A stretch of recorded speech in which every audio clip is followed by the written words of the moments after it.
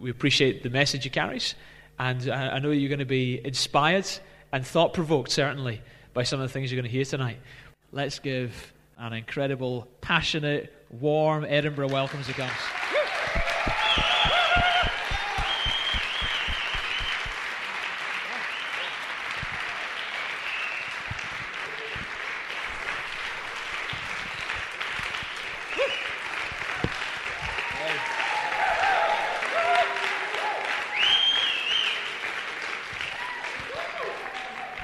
It's nice to see. The thing that happened was a friend of ours came back from the States, and he too had become a Christian. I didn't have too much of a problem with that because he was always a nice person. I thought he was anyway, you know. I always thought that to be a Christian, you were a nice person. But they both said they were born again, and I kind of found that quite amusing. So I would go and visit them. He was over for 3 or 4 months in Great Britain. At that time, I was living in Birmingham, and Kevin lived in Nottingham, and this guy, Paul, was kind of kipping down on his settee. And one night, we went out together. We went out to some kind of wine bar. They were fashionable back in the 80s, those of you who remember. I got a little bit drunk, as one does. I had 2 glasses of wine, and I was everybody's. And so we came back pretty early on, around about 10 o'clock, and the conversation started about Jesus. It was me that initiated it, because I now had a lot of courage, otherwise known as leap from Ilch. Decided I would ask all those questions again. Before I knew where I was, that demon coming out? Before I knew where I was, what I found was happening was that this sense of an atmosphere took place, and it was almost like there was a stillness, and every question that I tried to ask kind of was presented with this feeling of what I know now was God, but at the time I had no idea. I found myself crying, and I was the one trying to prove that Jesus wasn't real. And I fell on my face on a corner settee unit and asked Jesus into my heart and into my life. The reason I did that is because Kevin had said to me, if you were the only person on the face of the earth, God loves you so much, Simon, that he sent Jesus to die for you. He did that so you could have a relationship with him. I'd never heard that kind of message before, and I've been in churches all my life. I went to Catholic school and everything, but the message of the cross to me was always about my guilt and my shame and how wrong I was, and that's how I perceived it anyway. But they were telling me that God loved me, and God cared so much about me that he was willing to send his son Jesus Christ to be beaten and murdered really publicly so that I would know that I know how precious I am to God. And God wanted a relationship with me. As I said what we call the sinner's prayer, I kind of looked around, you know. I thought maybe my name would be written on the wall in lights. Maybe there'd be angels or music at least, for goodness sake. But there wasn't any of that, but I could really sense this presence, and I was quite alarmed by it, and at the same time it very much appealed to me. So I said goodnight. It was about 3 or 4 o'clock in the morning, got back into my car and began to drive back to where I was living, which is Birmingham, which is about an hour away from Nottingham. And as I was driving in my car, I began to sing. I used to be a singer. I began to sing all these songs that I used to sing in those boring school assemblies. And there was one song in particular that started to kind of become evident to me. And some of the older folks will remember it. It went, I'll walk with God from this day on. And the words go, his helping hand I lean upon. This is my prayer, my humble plea. May the Lord be ever with me. It sounds very religious, but it meant a lot to me at that time. So by the time I got back to Birmingham, I was really pumped up. I was so excited. I was crying. I was laughing. I had the most amazing trip, and I don't mean the journey, I mean the trip, of experiencing this awesome, incredible presence in the car on the way home. And so I decided that I needed to tell someone, so I waited for my mother to get up at the crack of noon.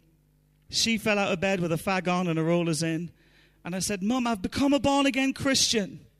And she said, Holy Mary, Mother of God, and began sprinkling me with holy water from a little font that she had at the door. I thought this was good news. I thought you'd be happy. Get out, get out. We'll have no foreign gods in this house. She said she was from Wales. And my journey began with God. And I remember kind of going about my business. And I would sense things, you know. I'd be with people and I would believe that God would tell me things about people, you know. And there were things I didn't want to know. I remember one time I was out shopping with my mom. She used to make me go, and we were at Tesco's. And we were in this queue. I'd only been a Christian a couple of weeks. And there was this lady in the queue, and she had 2 or 3 kids with her. I think it was 3. I don't know if you're like me, but I'm not very patient in queues. I don't know what is that about. So I'm standing there thinking, there's so many other great things I could be doing. I really don't want to do this. And I really sensed that God said to me, you know, go and tell her that I still love her. Go and tell her that I love her. And I thought, I'm not doing that. Forget it. It ain't going to happen. And she got to the kind of part where she put what you call up here messages onto the onto the conveyor belt, and she dropped her purse on the floor, and the kids were running wild. And so my mother, being a good Irish mother, nudged me to go and help. And so I find myself on the floor around the feet of this woman, gathering her money and trying to control her kids. And as we stood up together, our eyes met. And I felt God say to me, now. And I said to her, God loves you. He wants me to tell you that he loves you. And she started to cry. I thought, this just gets better, doesn't it? Doesn't it just get better? She said, you know, I used to be a Christian. And I'm looking over my shoulder to see where my mother is. And she said, you know, I walked away from God. I got married to this guy, and I believed I would be happy. And I found out even yesterday that he's been having an affair with a lady that lives next door to me. And I remember praying this morning, God, if you still love me, I want you to tell me. I want you to show me.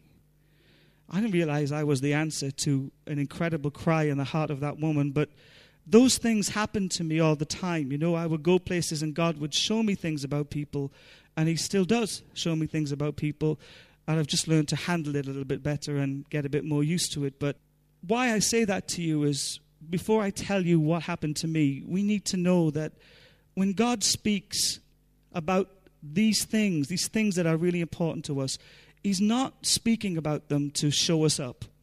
He's not even speaking to us about them to out us from all kinds of hidden places in our heart. He's speaking to us because he loves us, because he cares deeply about the things that we would never talk about or never share with another person. God sees them, and he loves us in the midst of them, not in spite of them, in the midst of them.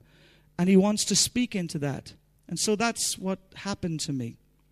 I've been a Christian at that point about 3 weeks. All these things are happening, and I couldn't deny that God was real. I cried a lot. I still do. I sensed God's heart for people everywhere I went. That was great. But one day I had a question of my own I wanted to ask God.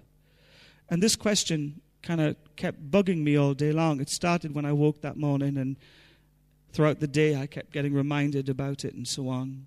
And I decided when I would go and be with God, which was a little bit like a safe place for me, in my mother's house, I'd spend hours just kind of talking to God and singing and all the stuff you do.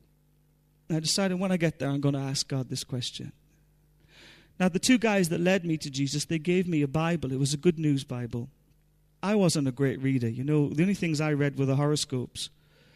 And I wasn't really that interested in literature. I was a singer, a dancer, an actor, and I was involved in all that kind of stuff. So I didn't have those interests. I was not an academic, and I certainly wasn't interested in finding out about theology. But they gave me a Bible, and they said, God will answer all your questions, Simon. He has written this. It's like a big love letter for you. And it's got loads of great secrets in here that you need to know.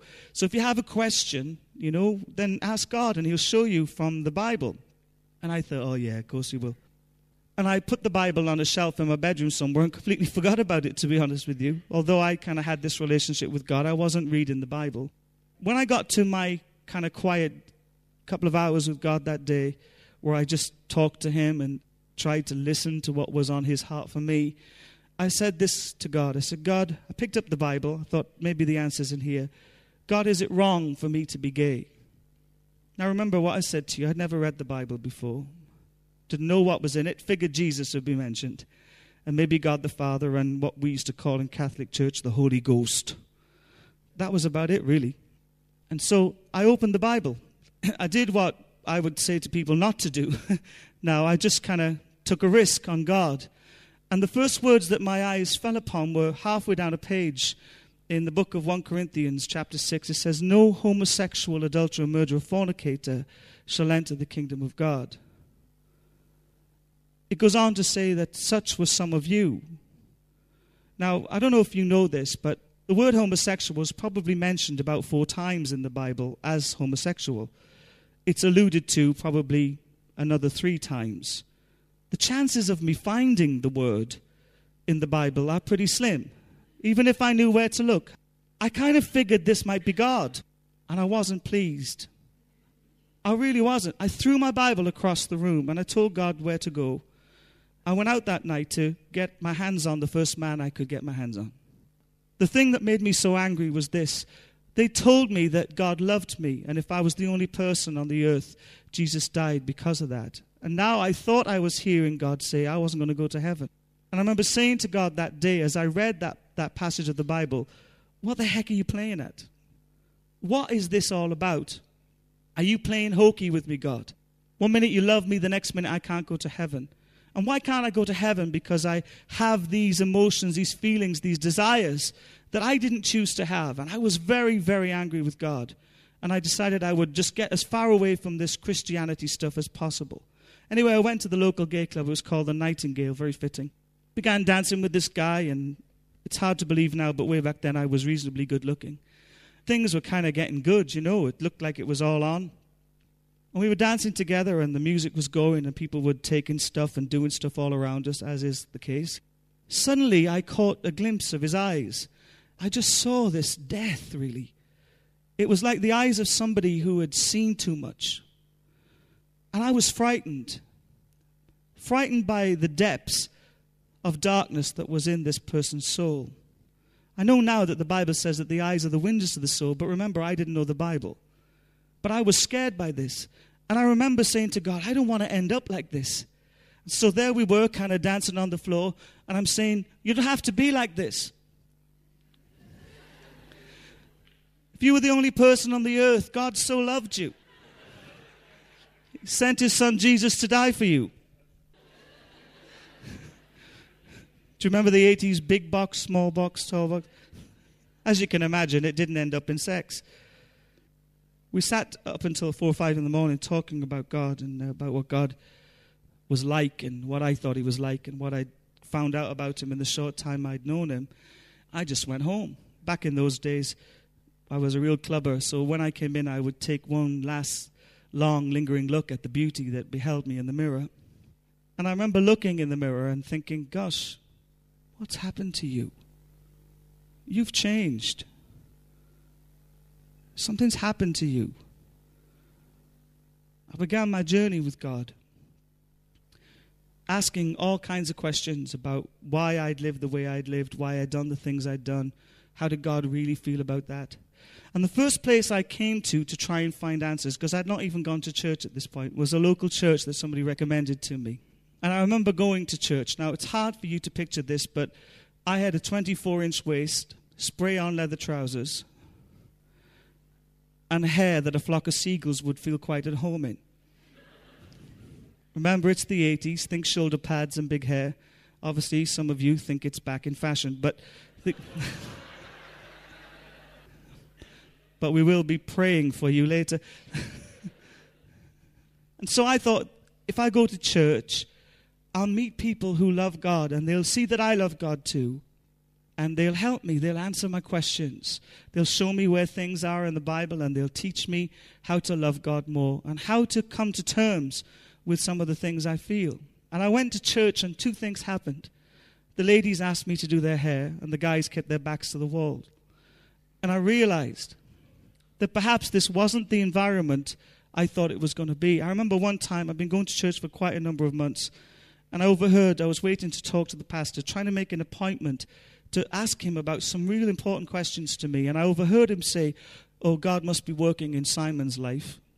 I'm Simon. Because he's had his hair cut. And everything in me just sank, and I thought, how did this become about fashion? How did it become about the outside when, God, you seem to be knocking on the door of my heart so much about the inside? To God, I believe the outside is a secondary issue. I don't think it's unimportant. But all we're doing is communicating the pain that's on the inside. And so I believe God wanted to help with that. And so I started my journey. I read lots of books. I remember going through a whole phase of trying to come to terms with the fact that maybe I was born a homosexual. So I read every book I could find on homosexuality and the medical proof for a gay gene. And I discovered that the majority of people who'd written those books actually were homosexual themselves. Although they were involved in the medical profession, they were in relationships with people of the same sex. So it's pretty unlikely you're going to write a book that disproves who you are. I decided that I'd look at some Christian counseling books on homosexuality to find that there was such a variety of people. There were people saying, just accept who you are. You know, you can't help who you are, just accept who you are and live a celibate life. And then there were other people saying, this is the devil. You know, you need to vomit in a bucket and get rid of those demons. And to be really honest with you, I tried both. I was desperate to be everything I believed that God had shown me it was possible for me to be. I would go anywhere. I would do anything. If it meant vomiting into a bucket, if that's what it took to be free from some of this anxiousness inside, this stuff that I didn't know what to do anything about with, then I would do that. And then, thank God, God puts a couple of people around my life. And one of the most amazing breakthroughs for me came from a lady in a church. She was a young girl. She did schools work. I ended up doing it with her. Her name was Michelle, a very creative, very beautiful, passionate woman, dedicated her life to Jesus at the age of 8 and gave up a huge career. She could have had a massive career in the medical profession to go and do schools work. She loved Jesus. And she came to me, she said, I was praying for you yesterday. And she said, God told me that don't be frightened to love him like a lover. I said, what does that mean? And she turned with me in the Bible to the Song of Songs and began to show me how God wanted to relate to his church, that was me and you, in such an intimate and profoundly wonderful way. So I began to explore my lover. I began to find out hidden things about him. And at the time in the charts, there was a lady called Whitney Houston, and she had a song called He's All the Man I Need. And that was my anthem. Cheesy and corny as it sounds, that was my worship song. I don't know if you remember the words. They go along like this. He lifts me up. He gives me love, more love than I'll ever need. He's all I've got. He's all I've got in this world. And he's all the man I need. And that's how I related to God. And you know, I would love to say to you that the church understood that. But they didn't. What I found used to happen is that people would try and get me to be straight. I remember going to counseling to some huge international evangelist, and I said, you know, I want you to pray for me. I want to be free to be all that God wants me to be. And he asked why, and I said, I have a problem with, you know, same-sex attraction. He said, just set a date for your wedding and trust that God will provide the woman. And I remember walking away from that prayer thinking, God help the woman. Wouldn't that be a terrible thing? So that's my story, really. When I tell my story, I could talk you to death about this. But I'm choosing not to go that route tonight. I'm leaving pauses for God to bring some things to the surface. I got married 13 years ago. You'll be glad to know it was to a woman. Or maybe you won't. I remember standing at the front of that church. Pastor who kind of believed in me and saw God in my life was the guy who was doing the ceremony. And I stood there and cried and cried and cried and cried and cried. And there's not a wedding photograph that I have that hasn't got bloodshot eyes on it. And I cried for this reason. I can't believe what God has done for me. I can't believe sometimes I look at my life and I think, how did that happen? How did you do that, God? How did you change me in such a profound way? And you know, the biggest change wasn't the homosexual one. That's the one that everybody likes me to talk about. Do you know the biggest change was? I went from being an orphan to someone who knows that he's a son. That's the most dramatic change. And people come to me all over the place and say, can you help me? I need to talk to someone who's journeyed my journey. And they say, how did you get free? I don't have any magic wand to wave over their lives, and sometimes they get a bit disappointed about that. Here's what I believe caused the changes in my life. I fell in love. I fell in love with God. I'm still in love with God. I'm obsessed about God. I can't get enough of God. I breathe and I think I'm so privileged to be in this relationship that you have bought for me, Jesus, with your life. God's the best thing, the kindest person I've ever met. He loves me when I'm really unlovely, and he keeps loving me when I think I'm doing okay. I think that message needs to get out a bit more. I think it's what the world has been looking for. In all the wrong places, they're looking for the right thing. So for me, in my life, that's what happened to me. I don't have desires for men, you'll be glad to hear. And there's only one woman that I have a desire to be sexually intimate with, and that's my wife. And I believe that God has made us a very unique couple in that sense. So I'm done, really. And this is weird because I never do this. But I want to give you time to ask some questions. Is that okay? Okay. Okay, folks, we've heard some glimpses into Simon's journey. I'm sure many of you got questions. Don't be ashamed or embarrassed to ask. I'm sure it's a question that everyone else would be asking. They just not have the courage to ask it. So any questions, I'll bring the mic to you. Then we can record the questions so that it's on the MP3. Praise the Lord, Simon. Amen. I'm grateful to see somebody like you standing in front of Christians and sharing your testimony with us. And I've liked the aspect that the changing of your life was first to love God, and then you can love your wife. Mm-hmm. And actually, that is the greatest direction of love, and that's what all of us are supposed to take. And thank you for giving me that insight. However, my question is, since God changed you, how has been your relationship with the rest of those who still hold on the fact that homosexuality is a right way of living? How has my relationship been with How have you now continued to, preach to them or help them understand the fact that if they loved God, then they would be able to be straight, maybe, I may say. Well, thank you. First of all, I don't encourage people to be straight. I don't think straight's all it's cracked up to be. What I do encourage people is to be lovers of God. And I think in that process, God brings whatever changes God desires to make in that. One of the things we have to be careful with people is to add more pressure to their lives. People's hearts are very precious things. And when they fall in love with God, they want to do and to be everything that God wants them to be. And it's a great, great privilege and a responsibility for the church to help them on that journey. What we don't want to do is add more weight. Didn't Jesus come to take weights off? And so for me, I don't tell people that they have to end up in the same place as I am.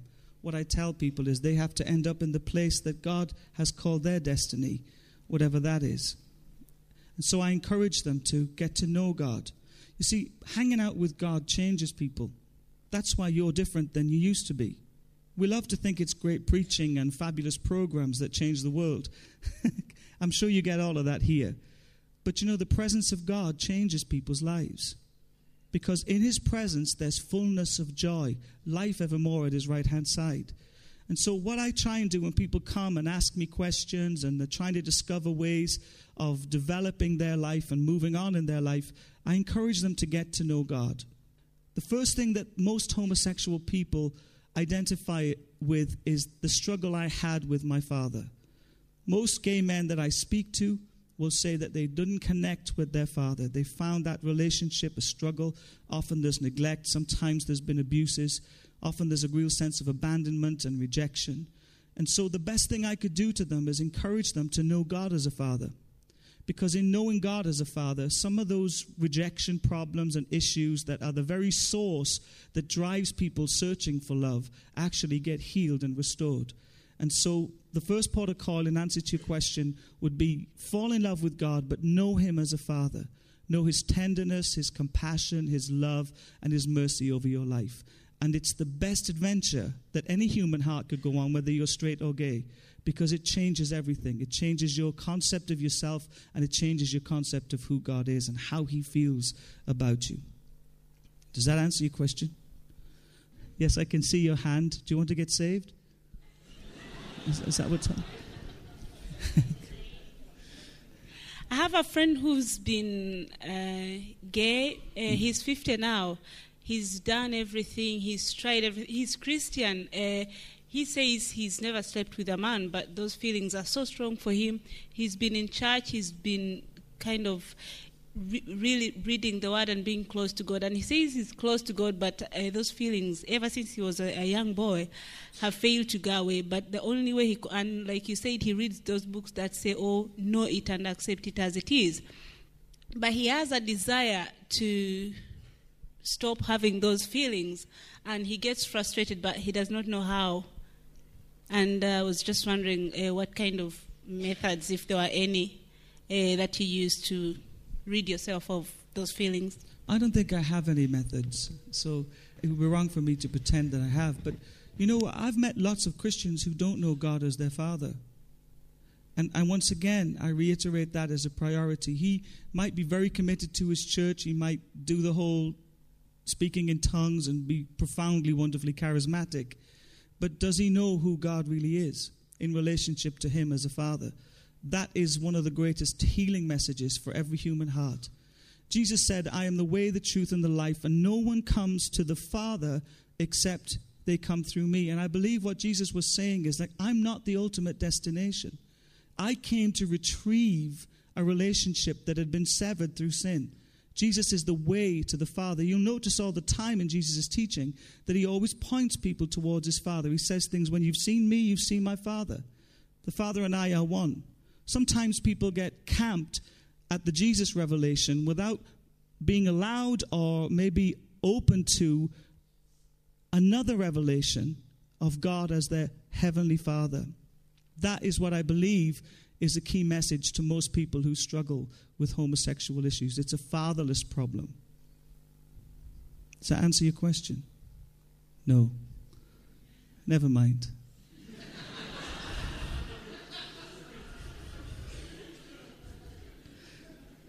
Next time, I'll bring my magic wand. You look like you've got a list of questions there. Is that? I really appreciate, and I'm very happy to be here at this meeting and hear what I have heard. I'm Latin American, and as you may have known already, it's a problem all over the world and over there too. But you have said some things that I'm a physician. I'm very interested in prevention. And so many things that you have mentioned already are that is the lack of affection in your childhood or something like that. That's right. I would like you to abound more on those factors that as future parents, as future families, we should prevent. I'm a believer, but I have my fights. Mm-hmm. But I fight deadly with some kind of old ways of being. But my fight goes underground. Nobody notices. That's right. And they praise God at my side with no problem. Mm-hmm. But what about your friends when they convert? Many of them went into operations and got some kind of implants and things like that, or gone into hormones and got the voice changed and things like that, and they come to the church and to the congregations. Do you think their fight is less a fight than our fight? No. Well, these are my questions. No. I think, remember what I said to you? I said it on purpose. Every one of us is sexually dysfunctional. We just have degrees of dysfunctionality. One of the greatest privileges I've ever had in my life was at a gay club one time. As a Christian, I used to go out sometimes to the gay club. Don't tell the church, Alan. I don't do it anymore because nobody would ask me to dance, but that's another story. Only joke. If there was any religious spirit here, it'll be gone by the end of the night. You do know that, don't you? I would go out, and in my youth group, I was a youth pastor for many years. What I would do is take some of the guys and the girls from the youth club out to the gay clubs. And we would just hang around the parameters of those clubs and just pray. Just ask God to give us a heart for people who struggle with these issues. Some people thought I was mental doing that, and some people thought it was really exciting to do, but I did it because I believed it was God. And one occasion I met a lady, and she came up to me and she tapped me on the shoulder and she said, "I come to your church." I thought, oh God, I'm in trouble now. And she said, "Why are you here?" And I said, I just felt it would be right to bring a couple of folks out, just to be here, just to kind of be in this environment, and just to ask God to help us to communicate his love. And she said, "Oh, I'd love to talk with you." Very attractive lady. And I said, okay, that would be cool. And so I met with her. She was a beautician, so I met with her. She had a little business. I went there, and as I'm talking to her, I began to notice things.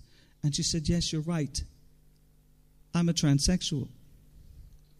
And she told me a story about how just after she'd had her operation, she met someone and she gave her heart to Jesus. For the last 20 years as a Christian, she'd been living with incredible guilt and shame. And she asked me some life-changing questions for her. Do I try and live as a man? She had all the equipment of a woman. Do I go back and try and live as a man and undo those things? And I just felt that God put a zip on my mouth. And I was reminded of a passage in the Bible where it talks about people being eunuchs unto the Lord, giving their lives as an act of devotion without sexual contact with someone else, as a love offering, as a worshipful act unto God. And I said, I think that you have the highest calling of just about anybody I've ever met. And I began to just talk to her about that. And she, for the first time in her life, felt that who she was and who she had become was acceptable in the eyes of God. And I felt very privileged to be there on that day, just to see her engage with God without guilt, without shame, without fear, because she couldn't undo what she'd done. And who am I to sentence her to a life of misery? See, God is a God of grace. Where we think there's no way, there's always a way with God. In fact, that's what the Bible says. God makes a way where there appears to be no way. So I think that was the kind of question you were asking me. And I have met a couple of people since like that, and I would encourage them to have their lives as spiritual eunuchs, if you like, separated unto God. Some people don't want that answer, but it's very difficult to sew something back on that's been taken away. Think about it. Not too much so that you fall into sin, but consider it. There's a question here, there's a lady here. Did you come to any conclusions as to where homosexuality stems from, other than sort of parental neglect and things like that? Yeah, I have a couple of thoughts on that might be of benefit. I have two brothers and a sister, and we all had the same father. My brothers aren't gay. And so I began to ask God about that. I do think that fundamentally, one of the things that I've recognized repeatedly in gay men and in gay women is that the same-sex parent has a dysfunctional relationship with them. Often not because of a fault on the parent side, but sometimes because the child had an expectation or a desire to connect in a way that that parent, for whatever reasons, maybe they didn't have it in their childhood, were unable to do. So I think that is one of the things I recognize. The other thing I recognize about homosexual men in particular is they're incredibly sensitive. There's this fabulous gag about two gay men on the beach in Blackpool. Cecil and Cedric, they're called. And Cecil said to Cedric, "I think I'm going to go on the Big Dipper." This is me acting. You can applaud if you like. And Cedric says, "Whoopee, that would be fabulous." And so Cedric goes up this huge flight of stairs, and he's on the Big Dipper, and he's waving and shouting and waving and shouting, and then he comes off the Big Dipper, and the whole thing crashes to the floor. And Cedric runs over to him and says, "Are you all right? Are you all right?" He says, "Of course I'm not all right. I waved at you 5 times and you never waved back once." Homosexual men are very, very sensitive. They can be brought up in an environment where there is a dysfunctional father relationship, and their makeup, if you like, will cause them to respond and to filter those experiences into their life in a different way than some other guys. I've learned to realize that that's not homosexuality. That sensitivity is a gift from God.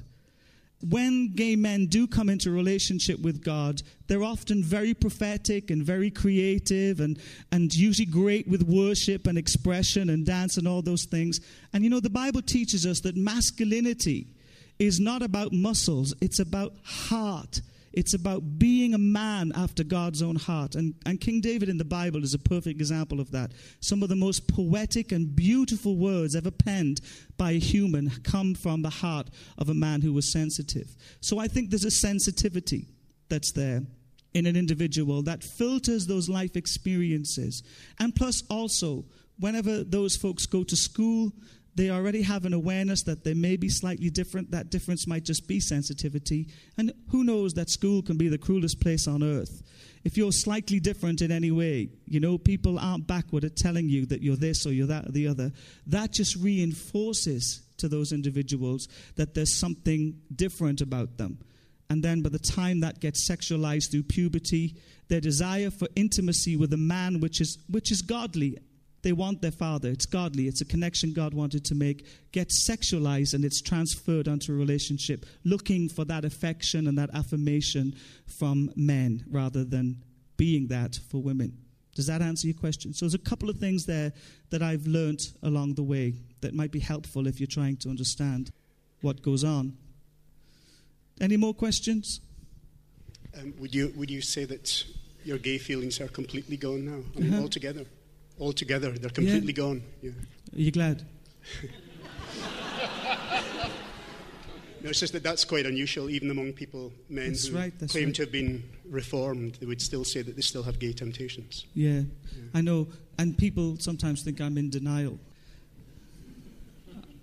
I am in a way, because I still think I'm thin. But I'm not in denial about that. Okay, let me speak into that for a moment. I've been given a gift by God, and that gift has been my wife, really. There's never been a woman that has stirred me in the way that my wife stirs me. I can take no credit for that. I remember one time, regarding the whole kind of temptation thing and orientation thing that you're talking about, I remember one time I was Christian 3 or 4 years, and I was really struggling with some of that stuff. I was driving down a street in Birmingham, where I lived, and I was ogling a guy at the bus stop, and I drove into the back of a car. The guy in the car got out and wanted to kind of kill me, which wasn't that helpful, but I remember crying. I pulled into the lay-by and was crying, saying, God, what is it about this stuff? Why does it keep coming up in my life? And God showed me a couple of things. I don't know if they're of any benefit to anyone. First of all, temptation is a spiritual thing. Even Jesus was tempted.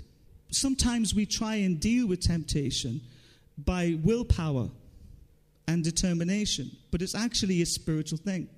And God said to me, when you find yourself tempted in this way, here's what I'd like you to do. I want you to pray for your sister. My sister wasn't a Christian, still isn't a Christian, and your brother. And so what I was doing, I believe, is this. I was contending with something spiritual and responding to it in a spiritual way. Rather than trying to think, I'm not going to look, I was actually allowing the weapons of my warfare are not carnal, but spiritual for the tearing down of strongholds. I was allowing the spiritual man within me, that new life that God had given me, to contend with the spiritual onslaught. I found after a while that the temptation stopped. I think here's how I did it, and this is a secret, so don't tell anyone. Okay? When I would get tempted, I would thank Satan, because he's the author of lies and the tempter. I would thank him for reminding me to pray for my sister.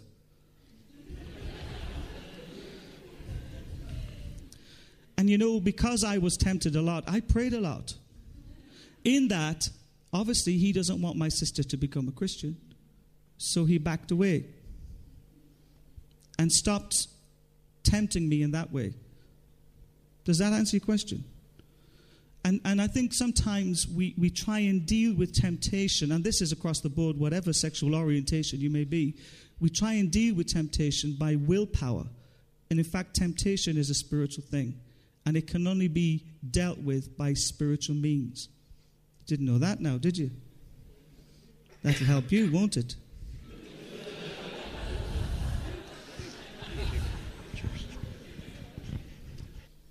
Question at the back. Don't you think that this gay thing is a kind of evil spirit taking stronghold on people, that by maybe through fasting and prayer, one can get rid of it through reading, studying the Word of God? Like, for example, what happened in your own case. I strongly believe that Holy Spirit displaced the Spirit. Yeah. And as you keep on studying the Word of God, believing God, praying, the evil spirit remains outside. That these people who are still, claiming that they are gay, they have this kind of evil spirit possessed. Right. Okay. Can I respond to that? I believe that everything that isn't of God spiritually is of darkness.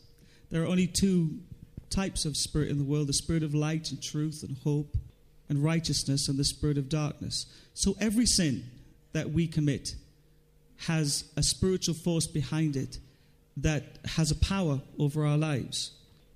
When it comes to homosexual people, I do believe there are spiritual forces at work behind their lives, but some of it is learned behavior, and some of it is also brokenness and pain. And we all know that the Bible teaches us that the devil has come to rob, to steal, and destroy. But Jesus says, I have come that you should have life, John 10:10, in all its fullness. So anything that's robbing us from the life that Jesus died to give us actually has a spiritual base behind it. What I don't want to do is get down the route where I think that we demonize homosexuals. Because I've met some very sincere, devout, incredibly in love with God people who still struggle with these issues. And I don't believe that they're demonized. I do believe, however, they might be oppressed. I do believe, however, they might be suppressed. But the devil can only stay in people's lives where he has legal access to stay. And I believe when they've agreed with that lie and also adopted that belief system that they're a homosexual, I think they have a contract with spiritual forces of darkness that needs to be broken. The Bible teaches us where two or more agree on something, it shall be, and that's in the positive, but the truth is also the same in the negative. When I start to believe a lie about myself, when I have an ungodly belief, a system that's at work in me that tells me anything other than the Word of God tells me about myself, I have to repent of that. I have to break a contract with the spiritual force at work behind that, and I have to ask God to give me the courage, the power, and the anointing to walk away from that, replacing that ungodly belief with a godly belief. Let me give you an example away from the homosexual subject. The Bible says that you are wonderfully and fearfully made. Can anybody say amen to that? Amen. Okay. Do you believe that? Yes. No, you don't. You don't. You want to believe it. In your mind you believe it. But how many days do you live as if that's not the truth? Most days. So the Bible says that that's the truth. The Bible says that God knitted you together in your mother's womb. Didn't he say that? Yes. Who knows that God does not make mistakes? Intellectually we can ascend to agreement with that. How many of us believe that we're dysfunctional? Put your hand up. Okay, so what you have is an ungodly belief. It's ungodly because it does not line up with what the Word of God says, which, if we're all agreed in this house tonight, is the truth. So if God says it, it must be true. But because God says it's true doesn't mean I'm living in the revelation of that truth, and doesn't mean I'm walking in the freedom of that truth. I have to align my life with the Word of God. So when we come to the homosexual problem, I believe some of that is the issue. You see, from a very early age, people would have called them queer or puff or gay. And those labels, they stick. So when they identify themselves, they're identifying themselves as a homosexual man, an ungodly belief. God never, ever created a homosexual man. Because we're created in the image of God, and God is not homosexual. So we could not create homosexuals. It doesn't come out of who he is, okay? So they have believed a lie about themselves. They've had it reinforced by life experiences. They've also felt within themselves that they're different. We have 3 areas of agreement. And where there's agreement, there's power. And where there's power, the enemy has an ability to manipulate and to destroy what God wanted to do. So in some cases, when I speak to homosexual people, I bring them on that journey.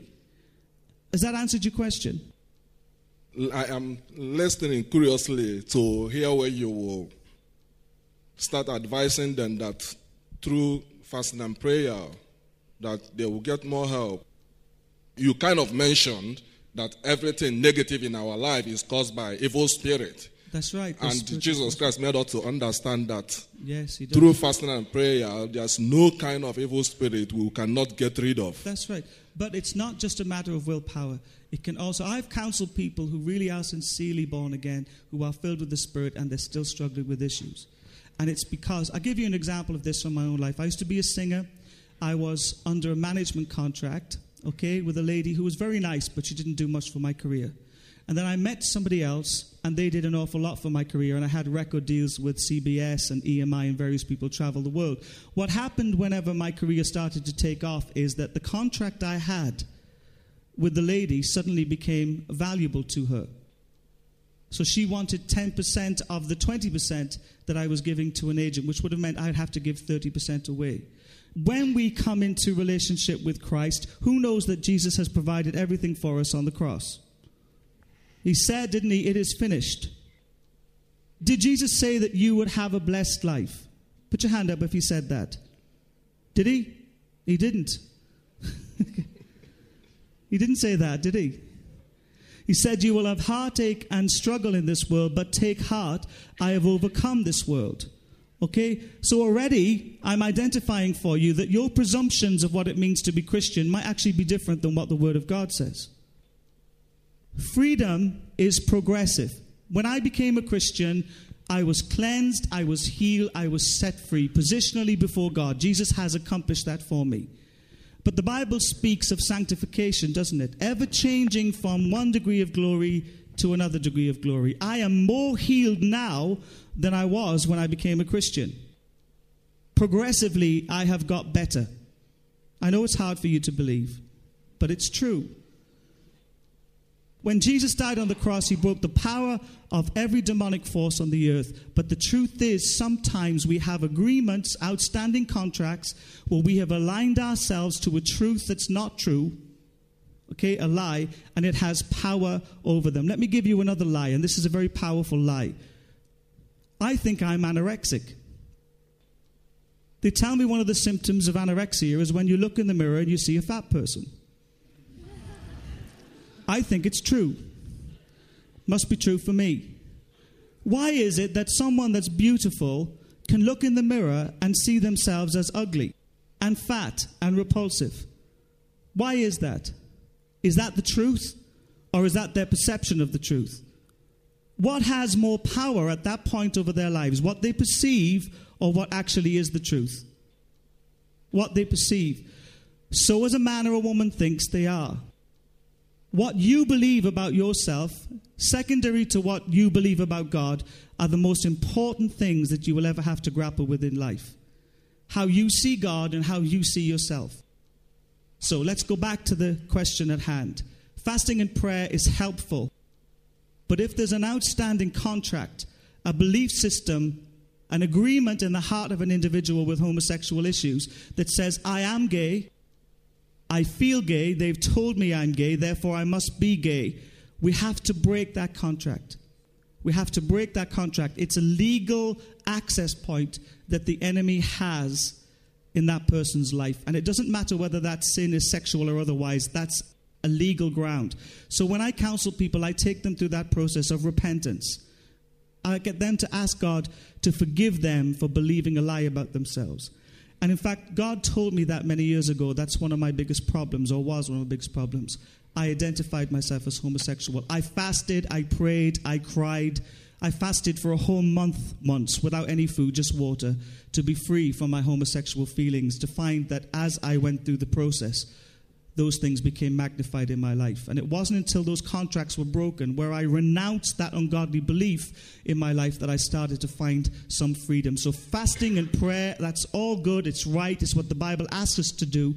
But sometimes there are legal access points that we have given away to the enemy, and he can get in and ravage our lives in those things, regardless to how much fasting or praying we do. I know that's probably not the answer you want, but that's the only one I've got. God bless you. One more question, and then I'm going to say something from the Word of God. What would be a recommended attitude for people who call themselves Christians or believers that love God but hate homosexuals? Or maybe every time they meet someone, they look up on the shoulder and despise them, and they don't want even to have them in their churches. What should be the attitude? Repentance.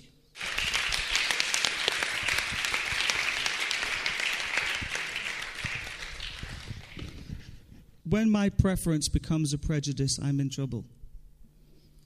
Can I be risque with you? You know, there's a great scripture in the Bible. We love to quote it in regard to the lost. It says that the God of this world has blinded the eyes of the unbeliever. Do you know you can be a Christian and be an unbeliever? There's areas of your life you don't believe certain things that are truths from the Word of God. That doesn't mean you're less blind than somebody who doesn't know God at all.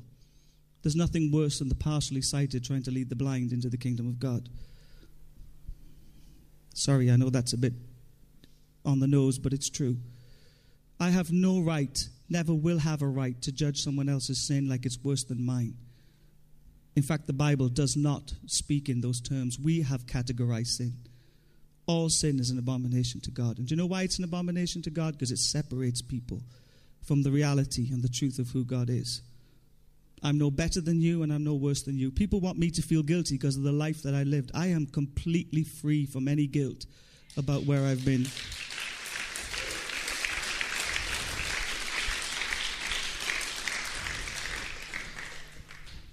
Go to Genesis chapter 1 for me.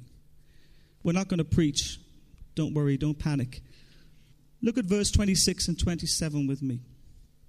We spend a lot of tonight looking at things that are out of sync with the Word of God, things that are off beam with the truth of what God's Word says. Now let's end, if you don't mind, by looking at the plumb line and saying, well, this is how it was meant to be, and this is what we're all journeying back to. There are two types of people, those who are in denial and those who are in recovery. As for me, in my house, I'm in recovery. Okay? So the Word of God says in Genesis chapter 1, verse 26, then God said, let us make man in our image. In our likeness, let them rule over the fish of the sea and the birds of the air, over the livestock, over all the earth, over all the creatures that move along the ground. So God created man in his own image. Say in his own image for me. In the image of God, he created him. Male and female, he created them. God blessed them, look at verse 28, and said to them, be fruitful and increase in number, fill the earth and subdue it, rule over the fish of the sea and the birds of the air, and over every living creature that moves along the ground. Here's the plumb line. Here's what it's meant to be like. The Bible teaches us that there's a direct connection between the act of intimacy between a man and a woman and what it means to carry the image of God. God puts those two things together. He says, let's create them in our image, male and female, he created them. And then he goes and tells them to go forth and be intimate with one another. There's a connection between the intimate act, between a man and a woman, that reflects what God looks like. And this is the crux of the matter, not who's gay or gay marriages. Anything other than this is out of line with the Word of God. Anything. Promiscuity, out of line. Self-sex, out of line. All these things are out of line with what truly reflects God to the world in which God has placed us. I believe that what we're trying to get back to is what Adam and Eve had before the fall. You'll know, remember that before the fall, they walked naked in the garden, without shame, without guilt, without fear. Did you ever wonder why they covered their private bits whenever they sinned? It seems to me that one of the first things that Satan wanted to do was to destroy their sacred sexuality. So they became aware of their shame and that which was private to them. And if we're honest, that's continued to be the case. You don't have to teach a child when they get to a certain age to cover certain parts of their body. There's a sense that comes at a certain age where they become aware that it's inappropriate for these parts of their body to be on display. If you go to a nightclub, the opposite seems to be the case. That's a whole other story. I believe that what God wants to do in His church is to revisit with us what it means to reflect the image of God. Male and female, He created them. Now that got me thinking. About 5 or 6 years ago, I went on a little trip with God about what that looks like. And God said to me at that time, prophetically and through His word, that when we talk about the image of God, we're not just talking about the Father, we're not just talking about the Son, or we're not just talking about the Holy Spirit, we're talking about the Godhead. Let us, say us for me, let us, it was a collective agreement between the 3 members of the Godhead to create man and woman in their image. Now, when it talks about being created in the image of God, it's not talking about us looking like God, which I've heard people actually speak on. It's talking about the type of relationship that the Trinity have. That is what marriage is meant to be. That is why marriage is sacred. It's a holy mystery. Because the Trinity, I don't know if you noticed this, is actually a mystery. Amen? So I want to just say a couple of things to you about what this is meant to look like. The Trinity is a community of lovers who are relationally active. It's not a static relationship. It's not one loving one more than the other. They are all relationally active. What that means is, for eternity, they are giving and receiving from one another unconditional, loving intimacy. I believe that the male and female form in marriage best represents God because it reflects the Godhead in that manner. It's meant to reflect the Godhead in that manner. Marriage is meant to be a place where unconditional, loving intimacy in an active relational way is consistently propagated and celebrated. This is what it means to reflect God. This is what it means to have that connection between the intimate act and what it means to carry the image of God. The second thing about the Trinity that I realize is this, is that it's a community of loving persons in a permanent relationship. Do you know, the most important thing that we could ever give our children as we raise up a generation in a world that has many, many ideas and ideals about what relationships should be like is permanency. One of the greatest things that our children struggle with is insecurity about whether or not their mom and dad will stay together. I don't know how many grown-ups I've counseled who've said when it was all falling apart, I just thought it was me. This is the child talking, now an adult. I thought it was me. I thought if I could just have done something or said something. God created marriage to be a permanent thing because it represents the permanency that exists in the Godhead. It's fundamental that our children are brought up in a relationship that they know is solid and eternal in some senses. It brings out the best in people, not just for our children, but for ourselves. How many of us have given our hearts, our lives, our bodies away to people whose names we can't even remember? What we do is we sin, if you like, against our true identity as a reflection of God. It was never meant to be like that. So, the Trinity are relationally active. They're permanent, always exhibiting, giving and receiving love to each other. Not a convenient relationship, but committed, resolute in their involvement with one another's lives. The third thing, I'm trying to be fast with this. This is years of life. I'm trying to get into 5 minutes for you. They're also exclusive. Have you noticed that about the Trinity? How many of you love your pastor? Put your hand up if you love your pastor.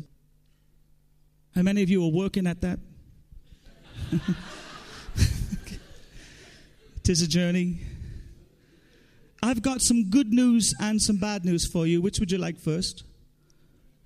The bad news is he's never going to be part of the Trinity. The good news for him is he's really relieved right now. You know, there are people around us and about us that we honor and we love and we respect and we see the hand of God on their lives. And they may fly to high places in the destiny God has for them. But there's no room for a fourth person in the Trinity. There's no vacant seat. There's no advertised position. However incredible these people may be, they're never going to be part of the Godhead. And that exclusivity in the Godhead is done on purpose to represent and to reflect to us how God lives in harmony with himself, Father, Son, and Holy Spirit. That's what marriage is meant to be like. It's meant to be exclusive. Now let me talk about exclusivity. It's not having adulterous affairs that are the biggest problem. That is a problem. But how many people do you have in your bed when you're in bed with your wife or your husband? Because sex is not a matter of what we do, but a matter of how we think and what we feel. How many people have you had in bed when you're in bed with your partner in that way? That's why pornography is a multi-billion pound industry, because it taps into something that's meant to be exclusive and it makes it available to others. The Bible teaches us that I'm to know my wife, and that means to know every part of who she is. She's to know me. There's no room for anyone else, whether in here or physically. So they're relationally active, they're permanent, they're exclusive. They're also a relationship that displays an incredible, profound self-giving. I don't know if you ever noticed this. It seems to me like they've just got this little fan club going on where each other is concerned. When Jesus was hailed and celebrated, he would say, "Oh, all you're seeing is my Father." All the time, pointing to his Father. The Holy Spirit points us to Jesus. And the Father says, "This is my Son in whom I'm well pleased." There's this constant giving away of profile and attention to one another. I believe if we had marriages that were a little bit more like that, we'd have a greater reflection to the earth of who God truly is. And finally, they're distinct, but they're also complementary. The Father's not like the Son. There are similarities. The Spirit is not like Jesus, but there are similarities. Three distinct persons, Father, Son, and Holy Spirit, but they are tight and they are one. You know, one of the reasons why I believe homosexual marriage cannot be of God is because they're not different. They're not distinct. They're the same. You think about that, because that's exactly what God wants us to say. It's not the fact that they're having a sexual union, because we've all had them outside of marriage. Let's be honest. Well, not all of us. Some of us have managed not to. But it doesn't reflect the diversity of the Trinity to the world in which God has placed us. Why did God say, "Let us create man in our image"? In our image, he made them male and female. Notice those distinctions. Let us, male and female, and then say, "Go forth and multiply. Have a great time." And as you do this, remember that you're reflecting who we are, the Godhead, to the earth in which I've placed you. This is a huge challenge to the church, because more and more the family unit and what that is meant to be is being eroded by what we call tolerance. But for us as a people, we're meant to be different. We're meant to have a counterculture to the culture in which God has placed us. And you know what? I don't believe that we best represent God with plaques or loud hailers proclaiming how dreadful this problem is. I think we reflect God our best when we get our house in order and we start to live according to the Word of God and what relationships truly look like. I think it was Francis of Assisi. I always get this wrong, so if it wasn't, put it down to him anyway. He said, "Preach the gospel. If necessary, speak." I love it. You and I are on a journey to discover our sacred sexuality. Whatever part of that journey you happen to be on, whether it be heterosexual, somewhere in between, or not quite sure which, doesn't really matter to me. And I want to say to you tonight, I don't think God is overwhelmed by that. I think there's a call to a generation that's saying, come home to how it's meant to be. Allow God to heal these broken areas of our lives. I believe Satan has worked really hard at making us dysfunctional and secretive about these areas of brokenness in our hearts. And I want to encourage you tonight to go on an adventure to discover what God has to say to you about your identity. It's of paramount importance, not just to you, but to the world in which God has placed you. Because there's a whole bunch of people looking for a better life. All around you, day by day, you rub shoulders with them, you catch gaze when they are in a queue with you. They're looking for a better life.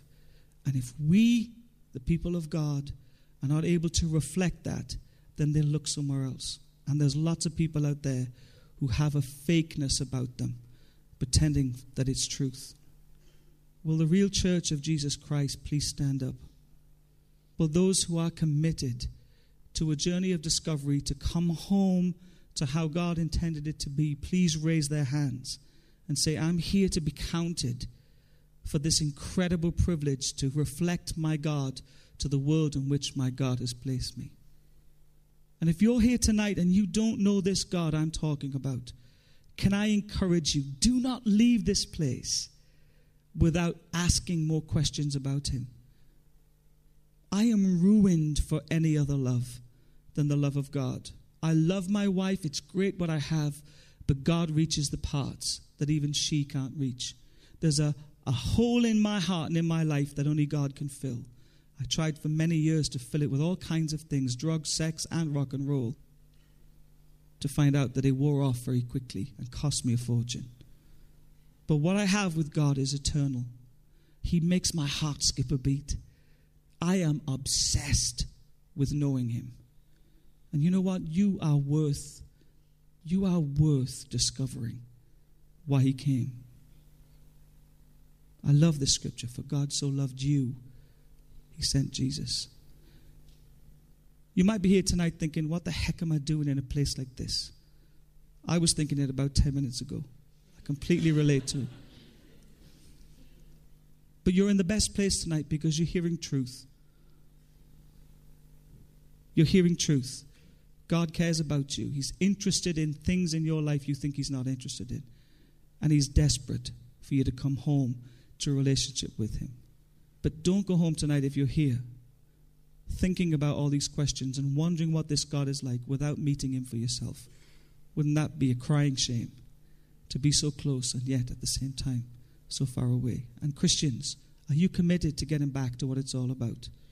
Reflecting God to the world in which he's placed us. In his image he created them, male and female he created them. And then said, go forth. I'm up for sacred sexuality. I think it's the best. And you know what? It's really hot.